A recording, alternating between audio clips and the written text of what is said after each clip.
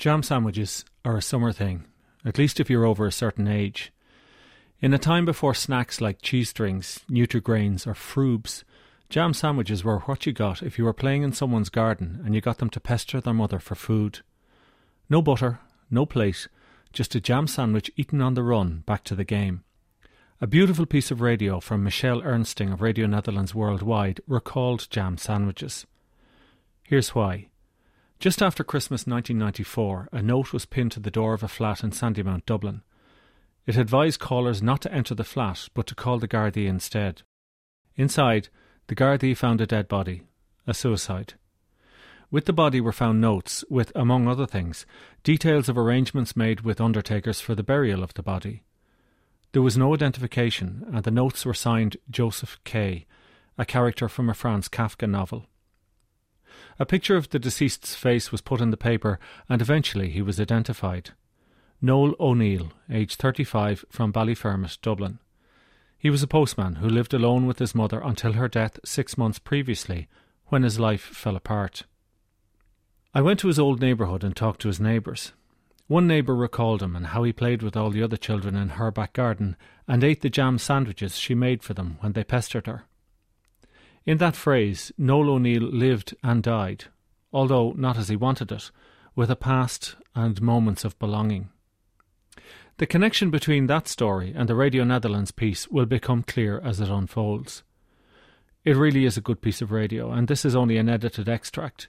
I'll give you the details on how to hear the entire story at the end. It's presented by Michele Ernsting.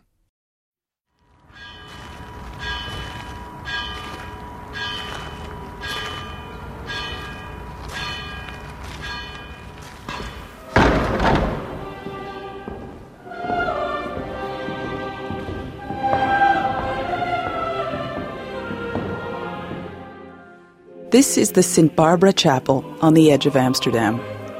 It's sober, elegant, and almost empty. There's a coffin at the front of the chapel. 2 men sit on either side of the aisle in the first pew. The man on the left places a bouquet of flowers on the lid of the casket. He also chose the music.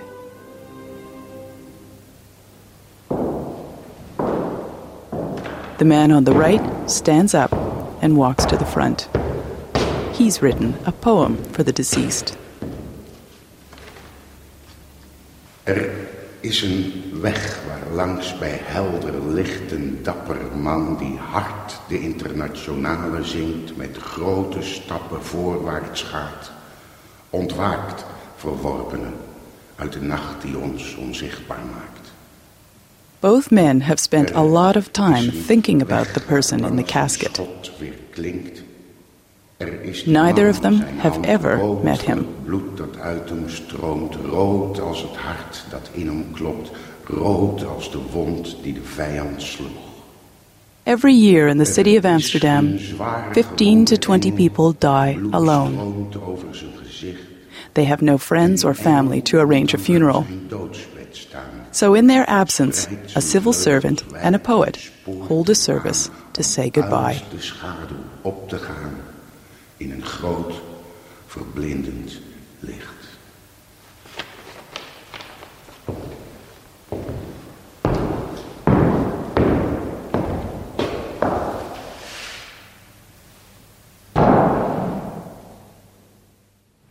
My name is Ger Frits, Jerry in English. I am now 65 years old, and till the year 2005 I worked for the city of Amsterdam, and so I came in a job where I had to take care of people who died in Amsterdam and had no one who gave the order to do a funeral. When I started this work, it was nice funerals, but they were very, very simple.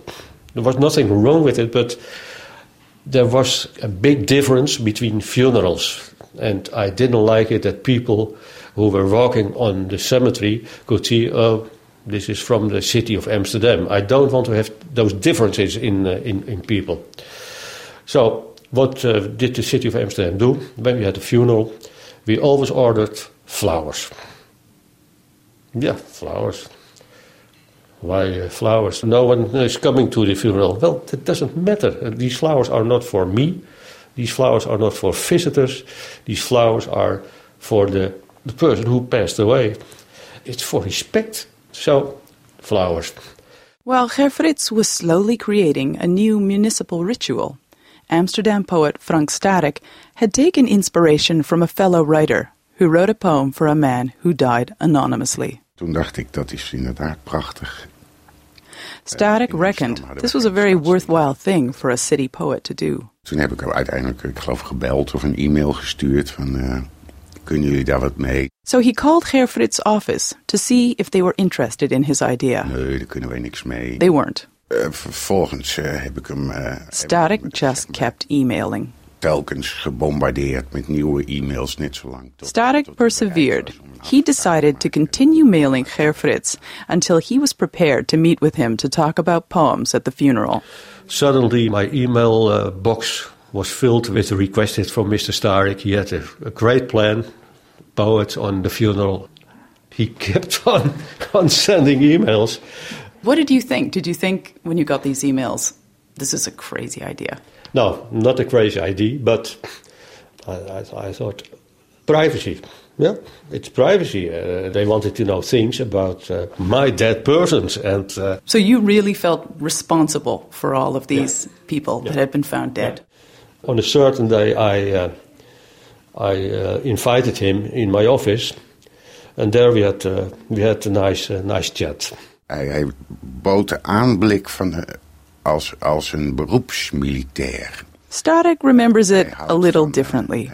He says he went to the social services office and met a man with a direct gaze and a military bearing. Dan had hij van dat kortgeknipte, borstelige haar, een snor, een sterk gegroefd gelaat. Ger Frits had a brush cut and a trim mustache. He wore his mobile phone in a holster. He was decisive and distant. Frits underscored the fact that the funerals must be perfectly organized. All I's dotted, T's crossed. Hij was zeer beslist over dat een uitvaart tot in de puntjes perfect moet verlopen en dat hij daar geen enkele... He would not permit any breach of protocol. Chapel, flowers, 3 pieces of music, 4 pallbearers, and above all, respect for the deceased. When he left my office, he had a bad feeling about it, and he was very amazed that a few hours later, or maybe the next morning, I don't remember, that I phoned him and said, "You want to do a poem? Okay, let's try." Starik. Starik says the call was brief. Okay. Ger Frits told him there was a death and gave a few details. Goed. Wanneer? But Starik had the feeling he was holding back.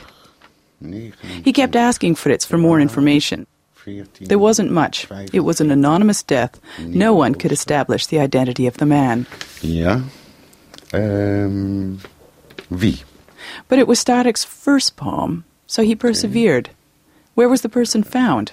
How old were they? Frits gave him minimal information. Nee. Oké, bedankt. Dag. I knew a lot about the people who were dead. I often had information which I kept for myself. And what was the information that you would hold back? Well, poets are emotions, it's feelings. And I worked with facts. An example, a man died, had 10 children. No child came to the funeral, not interested. That is a fact. But a poet could make very much emotions to that. And I didn't want it on a funeral.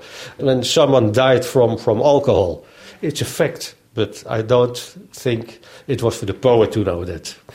So it was the information that you thought might make the person look bad somehow. Yeah. So you really wanted to protect that person. Correct. That's correct. And why? Why so much privacy after someone has passed on? I couldn't judge about why the children weren't interested in their parent. I couldn't judge about the alcoholic problems from other people. It's not for me to judge about it. So you worried that the poets were going to bring in that sense of judgment. And did they? No, they never did. Ik vond het niet zozeer frustrerend als wel... Sadek says the withholding of information didn't frustrate him. In fact, he was impressed by Gerfried's careful approach.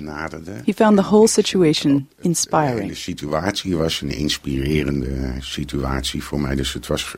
The first poem was born with Het ease. gedicht werd vrij gemakkelijk geboren, zeg maar.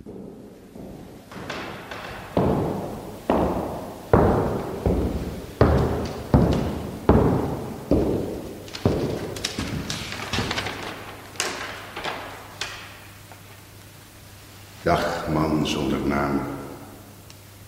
Ik groet u. Onderweg naar het laatste land waar ieder welkom wordt geheten.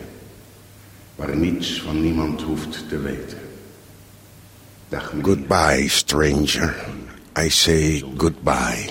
On the road to nowhere, to the final country where everyone is welcomed in. Where nothing needn't know your origin. Dag, meneer. Zonder papier, zonder identiteit. An edited extract of The Lonely Funeral by Michele Ernsting. You can hear the whole piece if you go to the Radio Netherlands worldwide website. There's a link on this programme's website. Just go to the documentary on one page on rte.ie and click on The Curious Ear.